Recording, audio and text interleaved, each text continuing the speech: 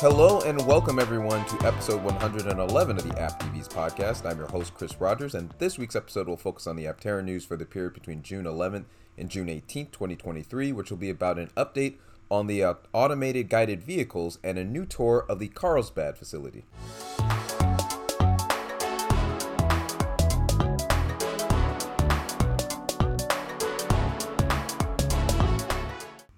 Hello everyone, I hope that you all had a great week.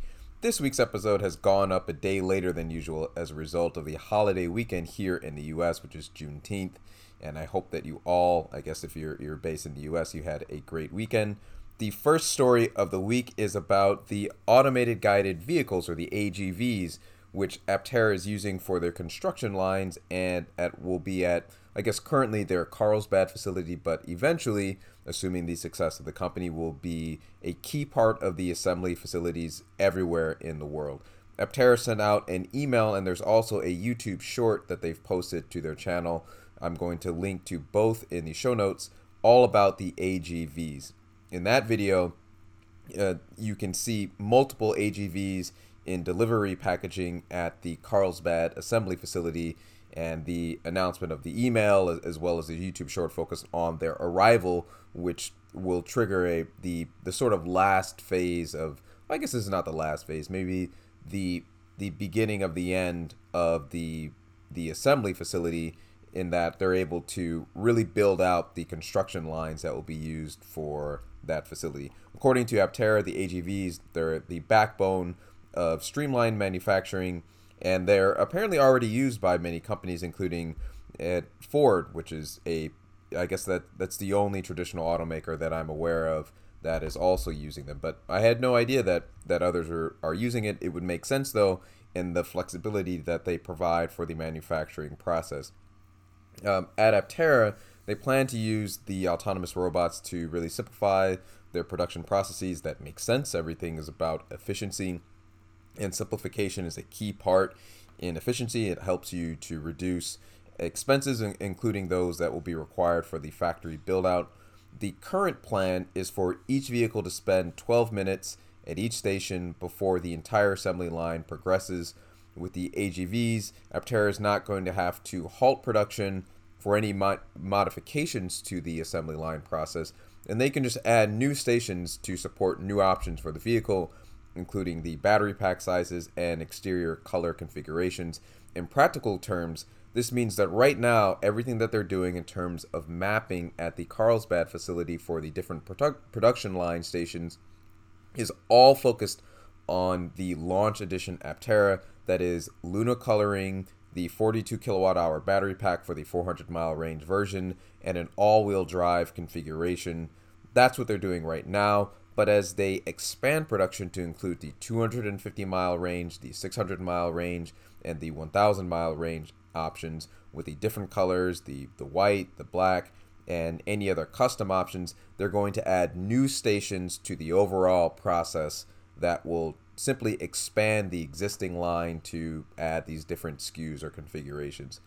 The other big advantage of the AGVs, and something that Aptera has spoken about multiple times, is the possibility of multiple assembly facilities around the world, starting likely, I'm not sure if they would build their first new facility within or outside of the US, but essentially they've spoken about their plans to expand to new facilities around the world.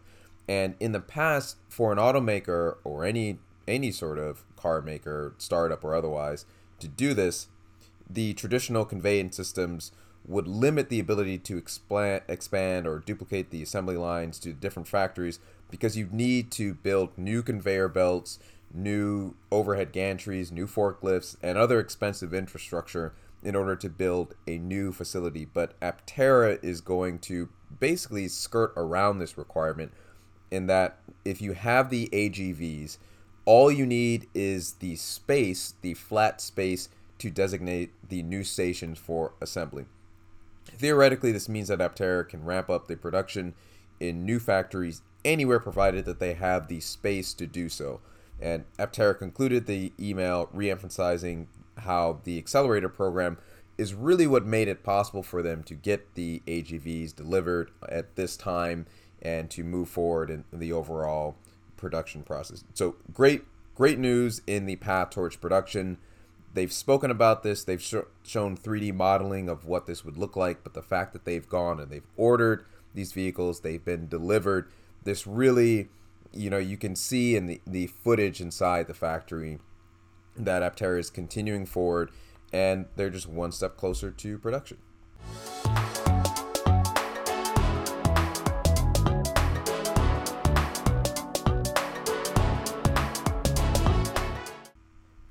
The next story and the last story of the week is going to be about highlights from a tour of the Carlsbad facility that the YouTube channel Saving Green recently did. They also got an interview with co-CEO Chris Anthony, and I'm going to include the links to both videos in the show notes so that you can watch the full conversation with Chris Anthony. That's about 14 or 15 minutes long. The tour of the facility is about a half an hour long, and I would strongly encourage you to check out both. They're pretty great.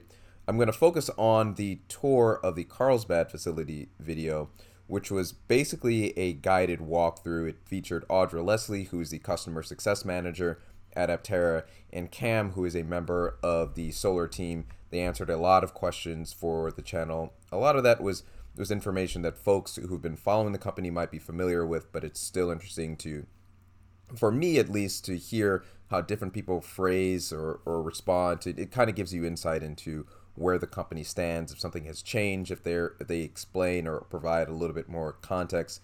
But I'm just going to walk through a few of the highlights to me and sort of give my quick reaction to them, starting with about the 9-minute mark of the video where Cam was walking through the solar manufacturing process.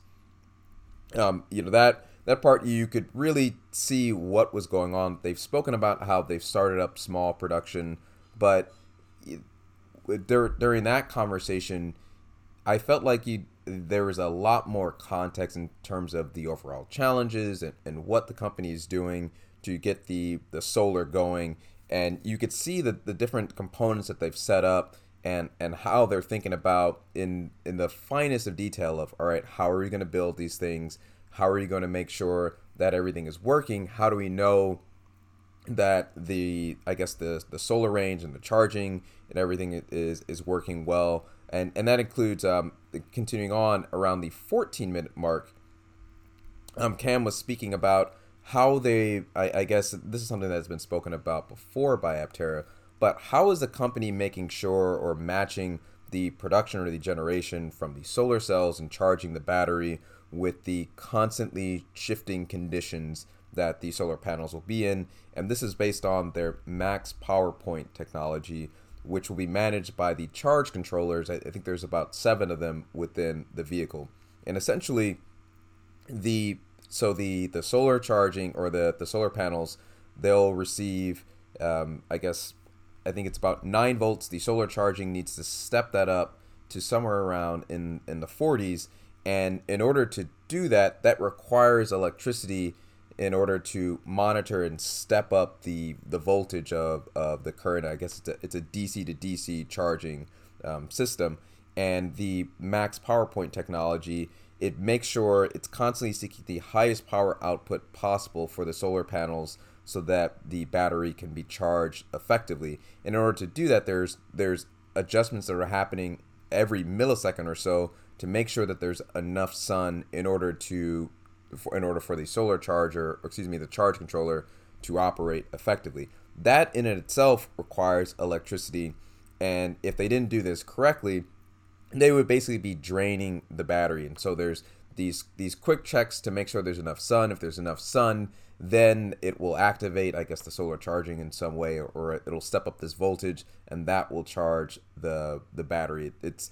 It sounds like an incredibly complicated process, and Audra actually made the point that when they were still in the gamma prototype phase, they hadn't quite ironed out how they were going to make sure that the solar panels were effectively charging the battery. Even though it sounds fairly straightforward, you put solar on an object, you connect it, it should just charge the battery. But they had to really, I guess, work out this the charge controller in order to make sure that this was possible. They're able to do that and do that to a confidence level that actually make them feel really confident in, I guess, advertising this claim of up to 40 miles of charging a day. But it sounds like this was not easy. It was not necessarily straightforward for them to figure that out.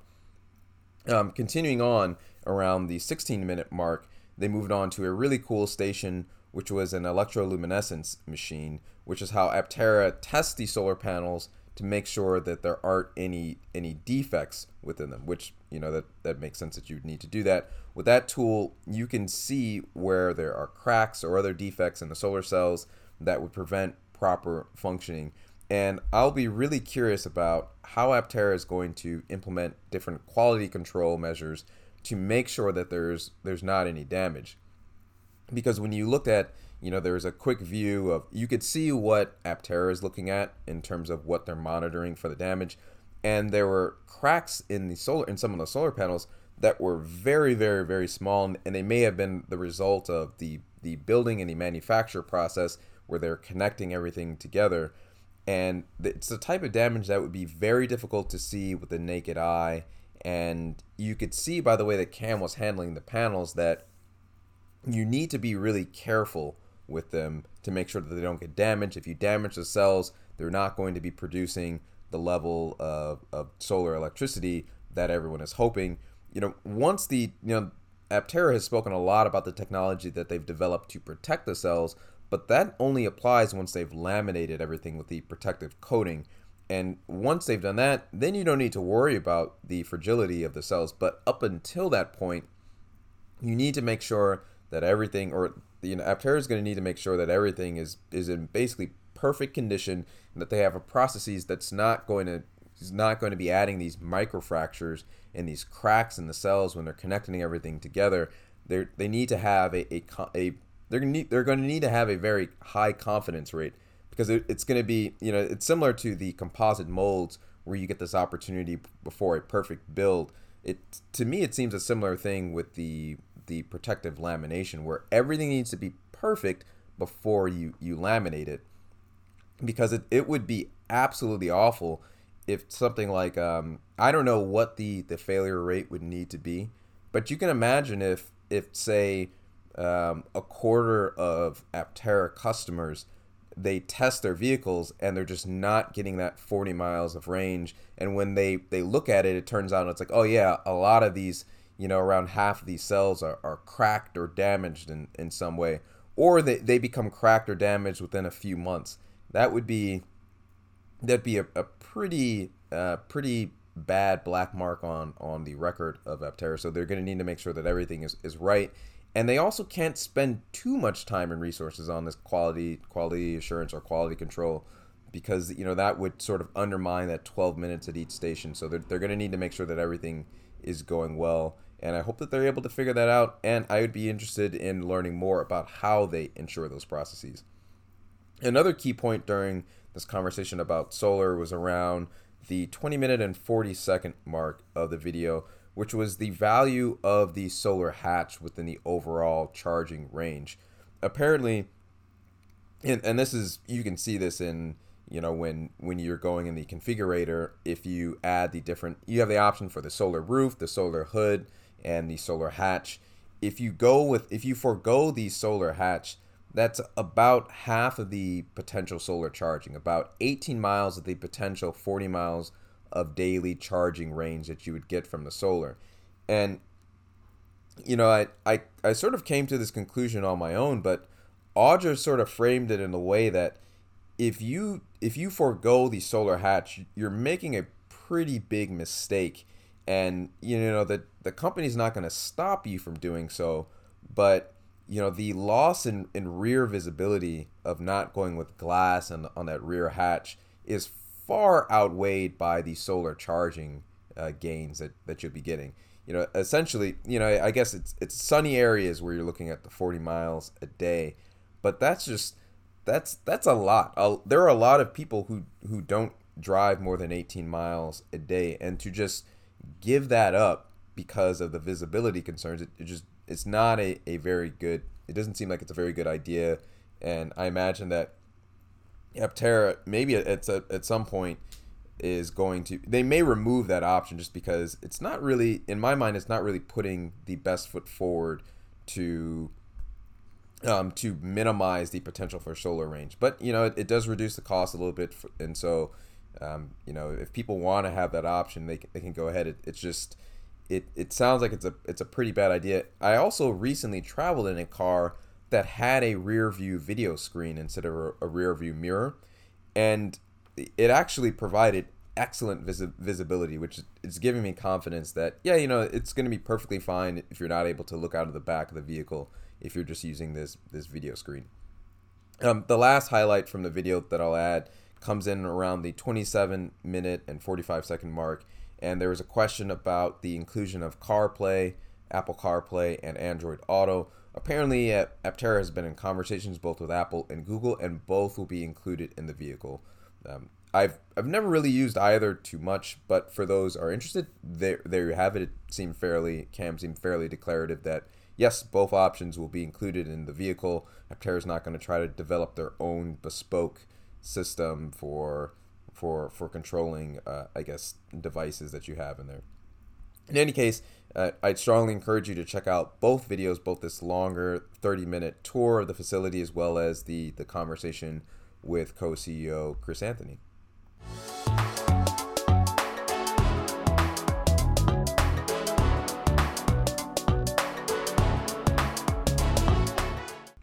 And that concludes episode 117 of the App EVs podcast. I hope you found this episode interesting.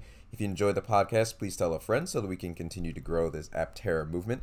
I also include my referral link in the show notes, which you can use for $30 off your $100 refundable deposit for an Aptera.